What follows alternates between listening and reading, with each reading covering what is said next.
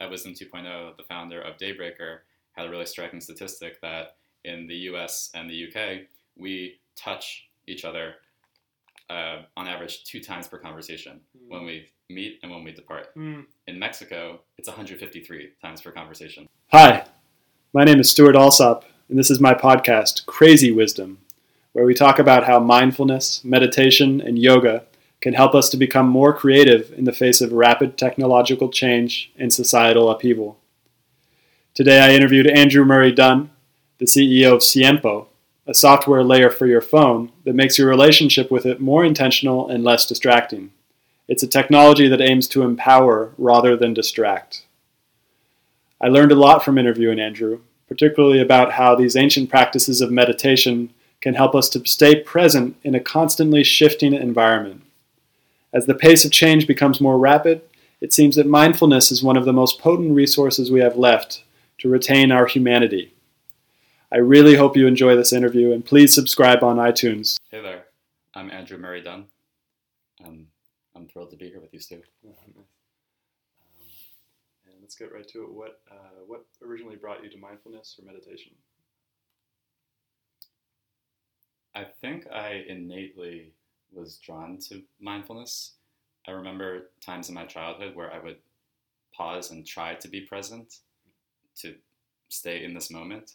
And it can never last more than a few seconds, but I recall doing that on a pretty regular basis. And I also recall wandering off many times on family vacations, from friend groups, just to kind of be by myself. So I was often drawn to solitude and things like sunsets. Some of my friends know me as the sunset chaser. That's always just been a great way to, and I often do it alone, but sometimes with friends, a great way to be in nature, watch the subtle changes of something happening and be in that awe place. But it wasn't until college, a partner of mine, her family was into Tibetan Buddhism. So I got some bits and pieces of that through her. And I remember the first time meditating with her father, it was like, oh my God, this is incredible. And he gave me a book, and she and I would meditate once in a while, but outside of that container, I really had little exposure to explore that. I had no community, no mentorship or resources. There was one really strange instance where I was at her family's house. I had been drinking a lot the night before, and I woke up kind of still tipsy in this weird hungover state, and we got in a big fight. I went home to my house, and something happened where it kicked off a week of what I would describe as real flow in everything I was doing. I was just hyper present, bringing my full self, kicking ass, showing up, all these crazy ideas, and then it stopped abruptly. And I spent a few months trying to get back to it. I didn't really know what to make of it. And it wasn't until a few weeks ago at a founder meditation that Will Kabat-Zinn described a similar experience to explain how meditation can make you more accident prone. You might not, you could meditate for thousands of hours and nothing might happen, but you're more likely to tap into a frequency or something. And I was like, wow, that, I'm not really sure what happened at that house that day. There were lots of prayer flags around, and it was definitely a higher vibration environment. But anyways, fast forward a couple years, and then I had the privilege of working with a friend in India on a business. I took that opportunity out of purely wanting to see the world, no spiritual desires. Then, of course, living in India, things happen. And it was really a week of solo travel where I found myself sitting with Hare Krishnas and going to all these far-flung, esoteric, physical and mental places. And I think my interest in meditation really leveled up from there because I knew that there was more going on than what's going on, and I wanted to explore that deeper. So that was 4 years ago, and I mean, it's crazy how it takes a journey like that to really adopt the practice, because it wasn't until 2 or 3 years after that I'm doing it regularly. Like and daily then, practice. Correct, yeah. And my daily practice is nothing to write home about. And that's after now doing a couple of retreats and, incorporating it into like a weekly circle. So A long journey, long ways to go. What is your daily practice? Usually 10 to 20 minutes in the morning on Insight Timer. And is it guided, or do you guide yourself? I guide myself. Okay. I've created a morning routine where I live a few blocks from Lafayette Park, and so it's this feeling of ascending into a Garden of Eden type place where there's fields of lavender and a view of the bay, hummingbirds, green tropical parrots from Ecuador. It's just this really exotic environment. It smells good, and so that's a really great place for me to sit, sometimes listening to the nature sounds, sometimes doing breath exercises, my Qigong. So you wake up in the morning and go to the park, or is it more in the day, during the day? In the morning. In the morning, okay. Yeah. I didn't do it today because it's kind of foggy, but I try to do it as much as I can. Yeah. That's interesting. And in India, where did you go in India? I was living in Punjab. Okay. I got to explore a lot of the country. Which city in Punjab? Jalandhar. All right. I lived in Chandigarh, India. Oh, no way. Yeah, and awesome. That's actually where my daily yoga practice started. I lived in Chandigarh, and I was working I was starting my own company, and we had moved out there basically to because a development company had offered us a bunch of developers to work on our project as long as we came there and work directly with developers as opposed to doing it remotely. Awesome. So I lived in Chandigarh for 9 months, and it was so cheap to get a yoga instructor that I had a yoga instructor come to the house every day. Wow. And lead us in yoga. Wow, that's wonderful. Yeah, so that was the first time I did daily yoga practice. And that's something I've thought a lot about recently and for the last couple of years is the difference between having a guided practice and a self-guided practice. What are your thoughts on the difference between the two? I incorporate both. So I'm part of this program called Luminous Awareness Institute, and we have a teacher that provides guided practices for us. And so I try to combine that with my own practice, which kind of just depends on what I'm feeling that day. Maybe I want to replicate some of those guided practices. Maybe I want to do something more just simple breath. Maybe I want to do more of a body scan or listening to nature sounds. I think guided is a really great way to learn, and I always appreciate guidance. I like to balance it. Yeah, I've noticed for me, it's really important to get a self-guided practice going because then you can do it anywhere. You don't need to depend on anyone. Right. But then for guided practice, especially for yoga practice, I'm working with a teacher called Harvey Deutsch over at Yoga Tree, and he does therapeutic yoga. And his knowledge of anatomy and the way the body works is so strong that each time I go in there, I learn incredible amounts about my own body and stuff like that. And so I find that when I'm working with somebody else or a teacher, especially somebody much older or who has a lot of experience, who's been doing this for 30 or 40 years, I level up much quicker, basically. Yeah, that mentorship can be super powerful. Exactly, yeah. But then there's something to be said that in our own experience, I think if we have the right attitude or framework, we can tap into knowledge that is not immediately available. And know it for yourself. Yeah, I think that's really important. I'm very, I guess, heady, you would say. So I like having the intellectual explanations, but I also thoroughly believe, or increasingly believe, in that, knowing is in the body, and you really need to feel it to know it. And so sometimes learning myself is the best way. It brings up something that I've thought a lot about recently. With Descartes. Descartes basically in the 1700s came up with this idea that you think, therefore you are, or think, therefore I am. What do you think about that? Do you think thought is an important element of existence or being, or what is the role of thought in your practice? In my yoga practice, mindfulness practice, meditation, mindfulness, what is your relationship to thought? What does thought do? Yeah, it's funny. That was one of the big questions I would ask on meditation retreats the first couple times. Hey, is it okay to take notes during meditation? Because this is when a lot of the good ideas would flow.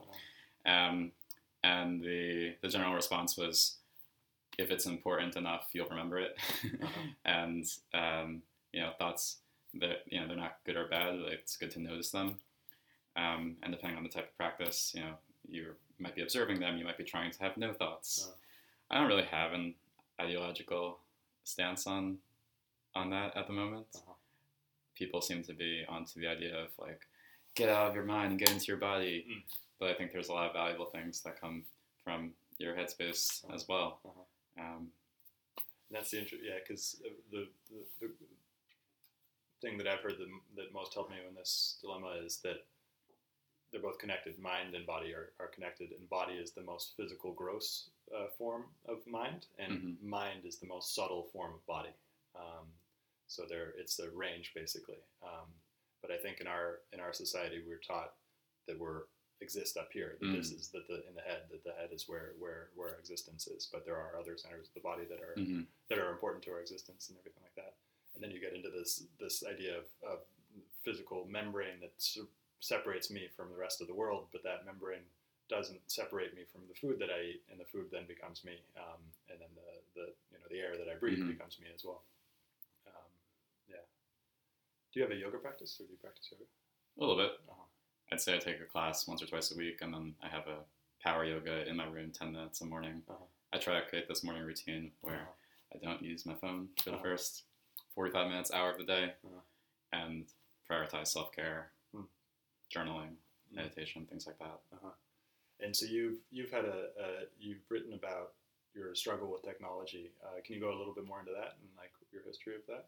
Yeah, of course. So I got my phone and computer in my room at age 12, and I had switched schools. I had friends, but I lived in like rural suburbs, so it wasn't super easy to get around. So, and I was in sibling rivalry at the time. So this was a great escape, I could just hop on my computer. And for me, it wasn't video games. It was more of the messaging. And I think I was the first person on Facebook in 9th, 10th grade, Reddit.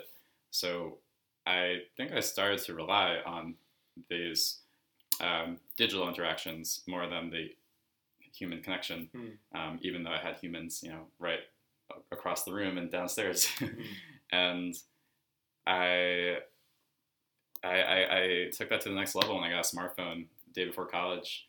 I was obviously interacting with lots of people too, but now I had so much free time, and so in class I was texting people about social life and dating life, and hanging or keeping in touch with friends back at home. And I just created this always on, always connected existence. And I thought it was great at the time. People talked about, I was in an undergrad business school, so people talked about how your network is your net worth.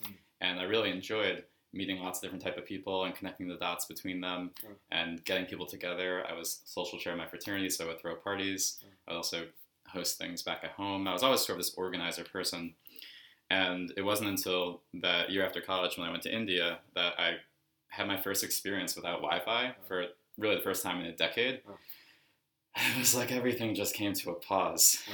And I felt free and clear and creative and present. And for that week, I was really high on life. I was like, wow, this is direct experience with the world. This is life. This is why we're here. What the hell is like this thing doing to me in my hand? And that sort of prompted a almost 5-year now questioning and experimenting with this idea of my relationship with technology, because I saw that it was getting in the way of lots of areas of my life, and that when I was away from it, things were better, but I also needed to engage with it for career and other things. So how that wound up manifesting after a couple years of experimenting with different things, I would go for a jog and leave my phone at home. I was just trying to create these little moments of the day where I didn't have my stuff on me. At the same time, I had developed this pretty religious practice of taking notes on my phone. It sort of became this mental model for life. I was interested in seeing the world and trying lots of things and meeting lots of people. So anytime something interesting was recommended, or I had an insight, or I observed something, I would jot it down, because if I got it down, I would inevitably revisit it, and it would manifest in some form. Maybe not in the near term, but maybe it would connect with some other idea, and that would move me through life, personally and professionally. And I kind of saw this as not a secret weapon, but just my method of figuring out this world. And I started that habit of going for jogs and hikes and stuff without my phone. But then I had this conundrum where, okay, now I was clear, present, creative. I was having all these ideas, but I had no way to get them down. And I didn't really like the notebook thing. And so I came up with this like silly hacked. I hollowed out a chapstick bottle, rolled up a piece of paper, and put a golf pen inside. So it was like this little secret mini notebook, and then I was like, "What am I doing? Like, we're in Silicon Valley. Like, I could hack something together probably." So I started working on a transcription ring, which was a wearable ring that you could record voice notes to, and then when it was back in range of your phone, you it would transfer by Bluetooth Low Energy and transcribe it in your Notes app as if you'd had your phone with you. And so I wanted this to be something you could take in the shower, to festivals, on hikes, and be this conduit back to the digital world where you could disconnect more safely. And it was kind of solving this, super personal pain point for me. But in pitching it to a lot of people and doing some customer discovery, it was creatives who were drawn to it the most. And that made a ton of sense. Like people who appreciate and recognize that space from technology allows them to be creative. Exactly. And it was only 3 months that I worked on that. Like I made an Arduino prototype and I was working with some other people, but I was pitching it at a hardware meetup, and I met these other guys who were pitching a mindful phone, and it was like, oh my God, we're like thinking about similar things, and I haven't met anyone else who has, and so we started talking, started working together, and that's how I got involved with Siempo. And what is Siempo? Siempo is a phone for humans. So it's pretty straightforward. We are solving the root cause of the problem, which is that these interfaces, they're not designed for dependency, but they have no protections against the apps that are. And there are certain elements of it that just are for increasing engagement. They're to be used a lot and used smoothly. And so we've created an amazing Android app that transforms your phone into a more intentional and less distracting experience. And right now we do that in 3 ways. We take over the home screen, we let you batch notifications, and we have created a different menu system. Our beta is going to be live in a moment, so you could see a bit more of it online. Yeah, I'll definitely post that on the blog link. Thanks. So it seems that there's been this long history. If you've ever read Yuval Harari's *Sapiens* book, part of it, yeah. Yeah, it's essentially human history seems to have evolved codependently with technology, and in the last 10 to 20 years, that pace of that has rapidly changed. So 2006, Facebook happened. Everybody was very pro startups. There was very few voices in the cultural kind of milieu that said like, this needs to be checked. We need to slow this down. We don't know what the problems that might arise from this are. And then fast forward to 2011, 2012. Some voices started to come out that were questioning our role in technology. And now we're in 2017. There's Techlash. Yeah, Techlash. Did you just make that up? Or? No, I saw it for the first time a week ago. Okay, right. And yeah, we've got Russian interference with elections through Facebook, and there's starting to become a kind of cultural reaction to technology itself. So it seems that culture is adapting to technology. And then now we seem to have people like you and other people doing other things that are starting to adapt technology to then help the problems that technology created. And so it's this feedback loop. What do you think about this? Where does this go in the next 5 to 10 years? Yeah, I think nature always responds to what's going on. And as you pointed out, technology has always solved the problems that technology has created before. So there will be tools like Siempo and others that can create more distance between digital distraction and help people build stronger digital habits. There will be tools that help the kids who are growing up inseparable from technology develop more emotional intelligence skills and feelings of psychological safety and deeper human connection. We don't have too many of those now, but I'm starting to see a lot of entrepreneurs thinking about that.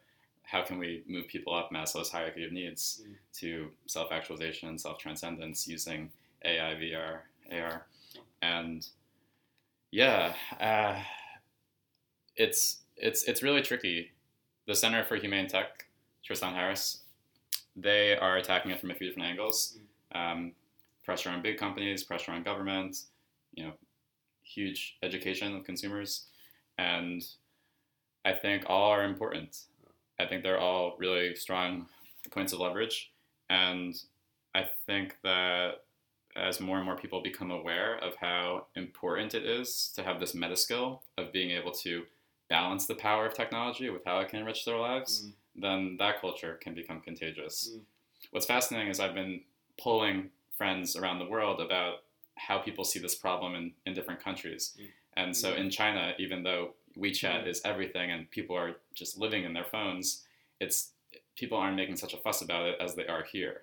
That could be because of Russia. That could be because of just Silicon Valley. Maybe we live in a bubble inside a bubble.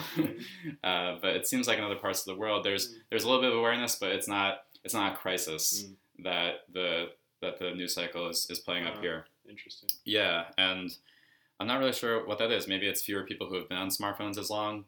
Maybe it's. I mean, I'd love to dig in more. Like, what are the cultural reasons for that?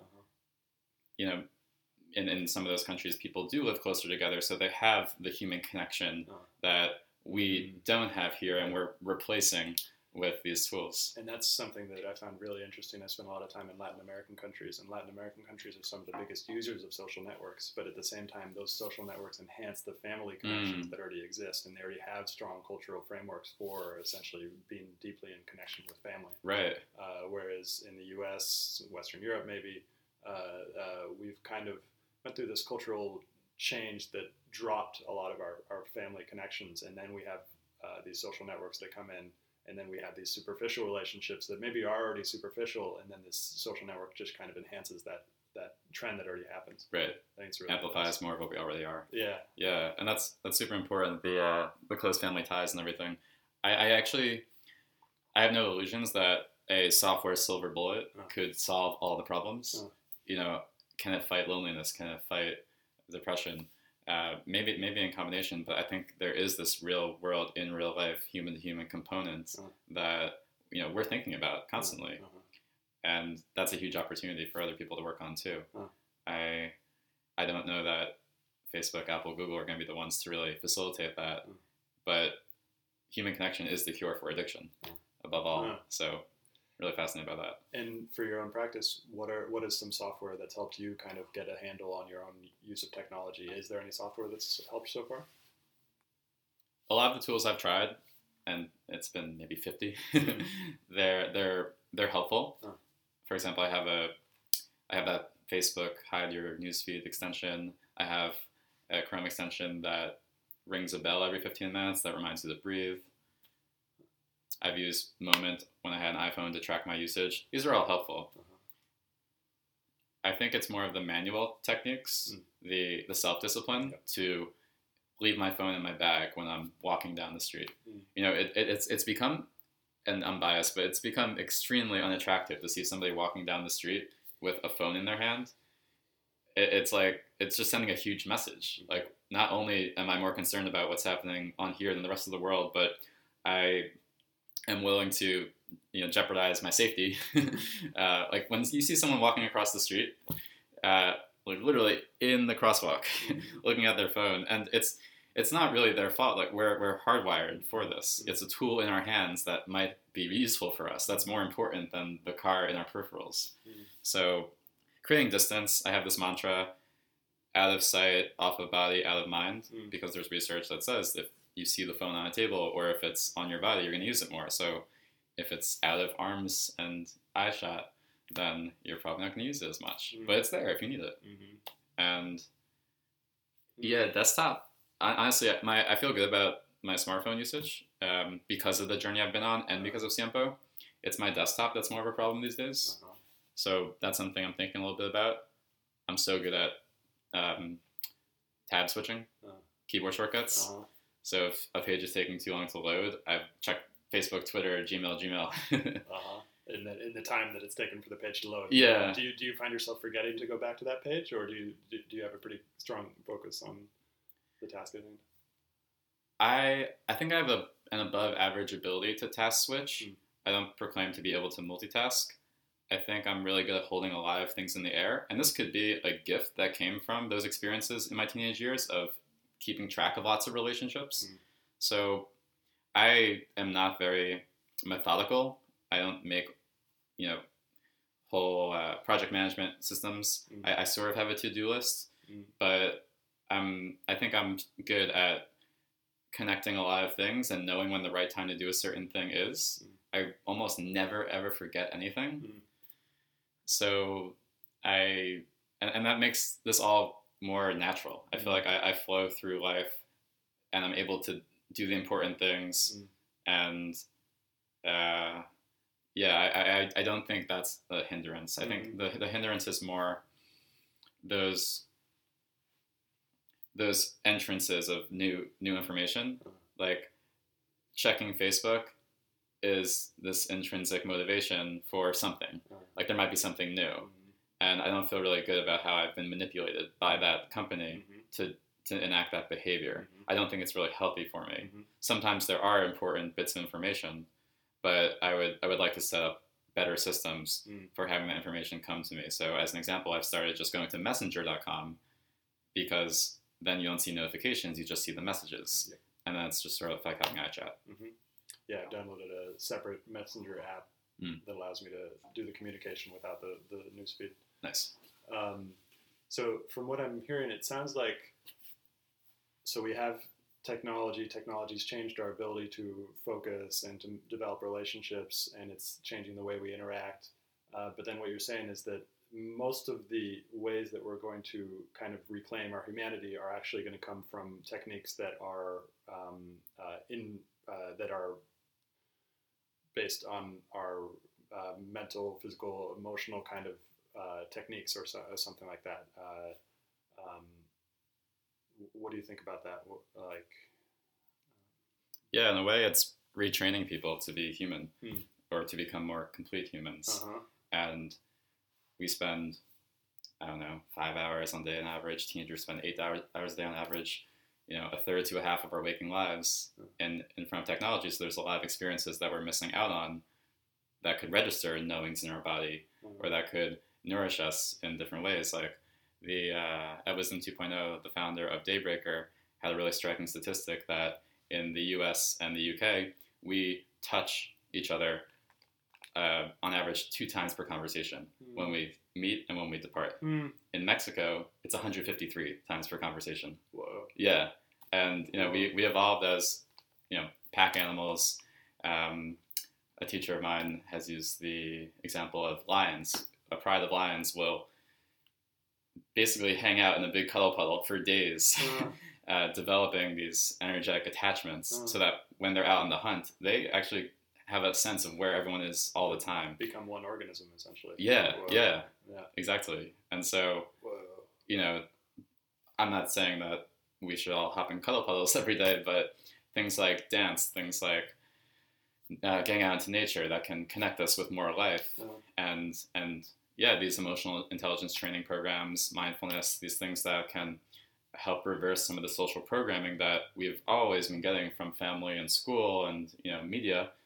And now we're getting like hyper-personalized, hyper-targeted by the biggest supercomputers the moment we wake up. And for 5 hours a day.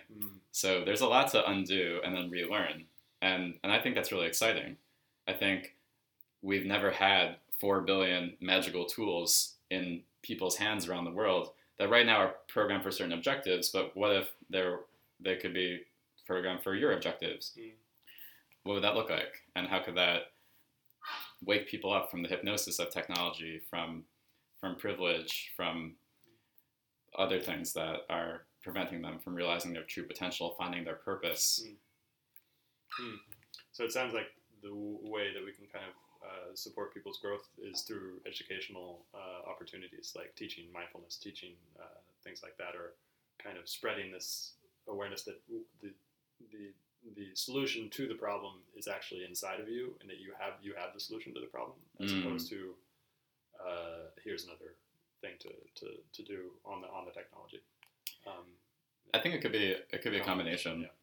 There's a really inspiring program at the University of Vermont. They've basically created a wellness dorm where the students who live there, and I think there are a few dozen, they sign a contract where they won't drink or consume drugs. And in return, they get free meditation, free yoga. They get lectures on the neuroscience of XYZ and on relationships. And I think they get an Apple Watch too. Something crazy. And understanding how you work is really important. understanding how to use these tools, whether it's an app or it's meditation, to help you is important. And also that community aspect is super important too, because the student going at it alone is rare and is not as supported as they could be. That's a really good point. And I think that's such a tremendous opportunity. You know, college campuses, a freshman leaving the home an incoming freshman leaving their family for the first time and going into this super stressful environment, student loans, pressure of expectation, social pressures, Greek life. It's insane, and it pushes people to a breaking point. And particularly with the evolution of the last 30 to 40 years of like college drinking too, and the importance of drinking for the social environment. Yeah, it can be incredibly toxic, for both men and women. Yeah. And I'm impressed and inspired to see lots of campuses taking initiative to help kids before they need it, to give people an alternative path. And I'm just pumped. I go to Wisdom 2.0 and I'm still pretty much the youngest person there. I'm like, where are all these kids? Like, where are the undergrad business school kids who could go out into the world and produce such gifts for humanity? But they're still getting scooped up by banks and big tech and consulting. Yeah. And that's fine, because they might eventually come to more of a heart-centered, purpose-driven place. And if you think about the whole like light vessel spectrum, I think it's easier to take someone on the vessel side who like has the business experience, take them on a Vipassana, and then they're able to create in the world, versus someone who has started on a different path.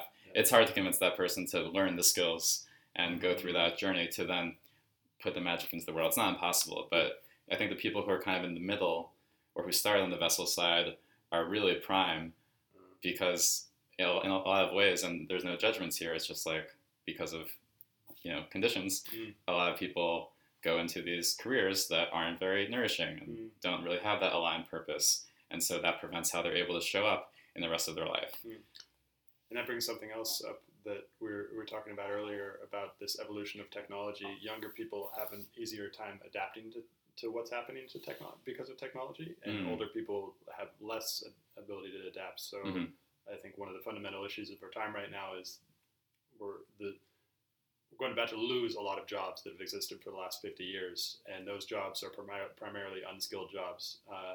And so you have a lot of people who have built a life, built up a lot of habits, and it's much harder to change at 40, much harder to go on Vipassana at 40 years old than it is at 20 years old. And so these people are now turning to opioids and other things that are essentially trying to fill that hole that the job used to provide.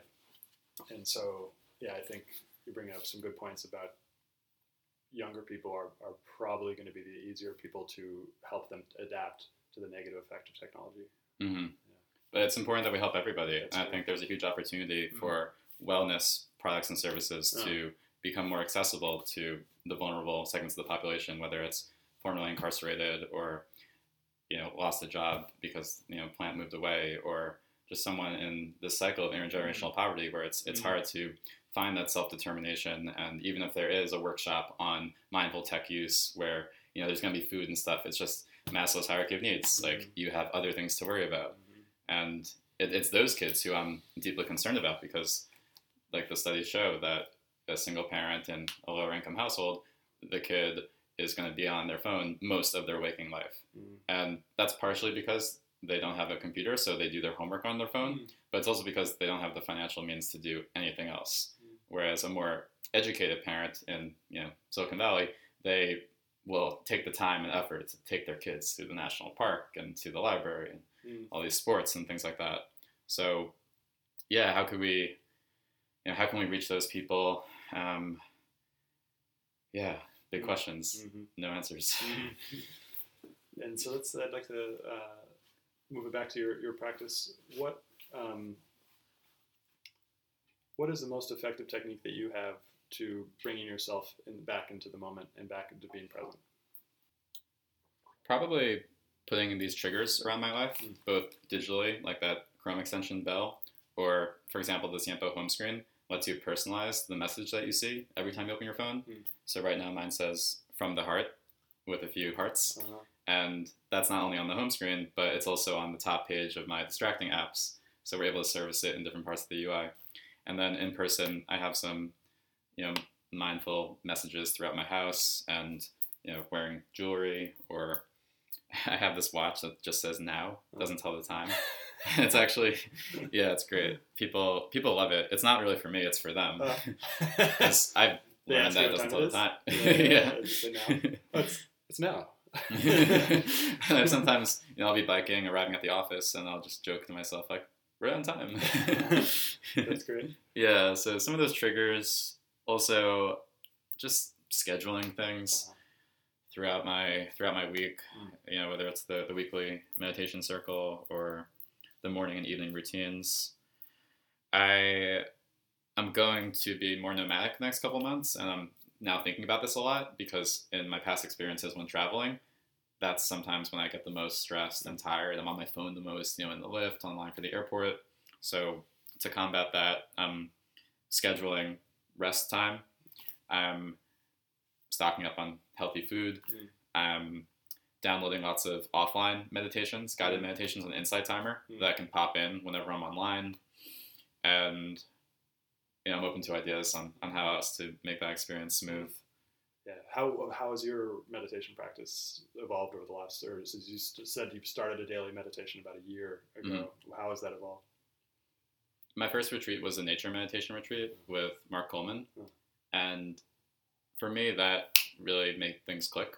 That the idea of meditation is focusing your awareness on an object, and that object could be your breath, it could be your thoughts, it could be your body. It could also be things in your surroundings. So we experimented with sound, which is really powerful. And we also experimented with like surface sensations, so the wind, the sun on your body, and then also with eyes open, looking at large expanses, with touch, going around and touching plants and things like that.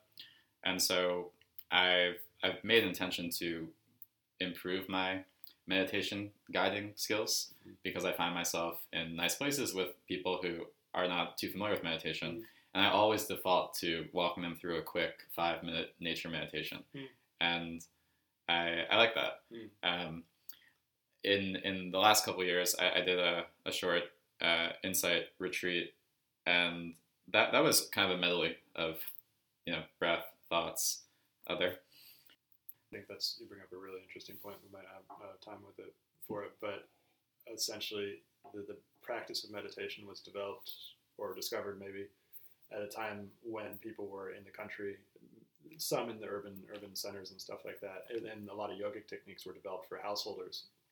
But we now seem to be moving into a period of human evolution where most people are moving into the cities, into urban environments, noisy environments, chaos, and technology is then bringing people lots of opportunities for distraction and stuff like that. So it seems that mindfulness or meditation, or the way that we use, needs to also evolve, which I guess we've been talking about already. And so that oftentimes I find myself looking back in history for insight into what happens now. But I'm starting to realize that although that's helpful, they were having different issues back then. And so we might need to develop, like what you're saying with Luminous, that they're combining what was from the past with what has evolved since the Enlightenment in the West. Yeah, we've learned a lot about the human psyche. And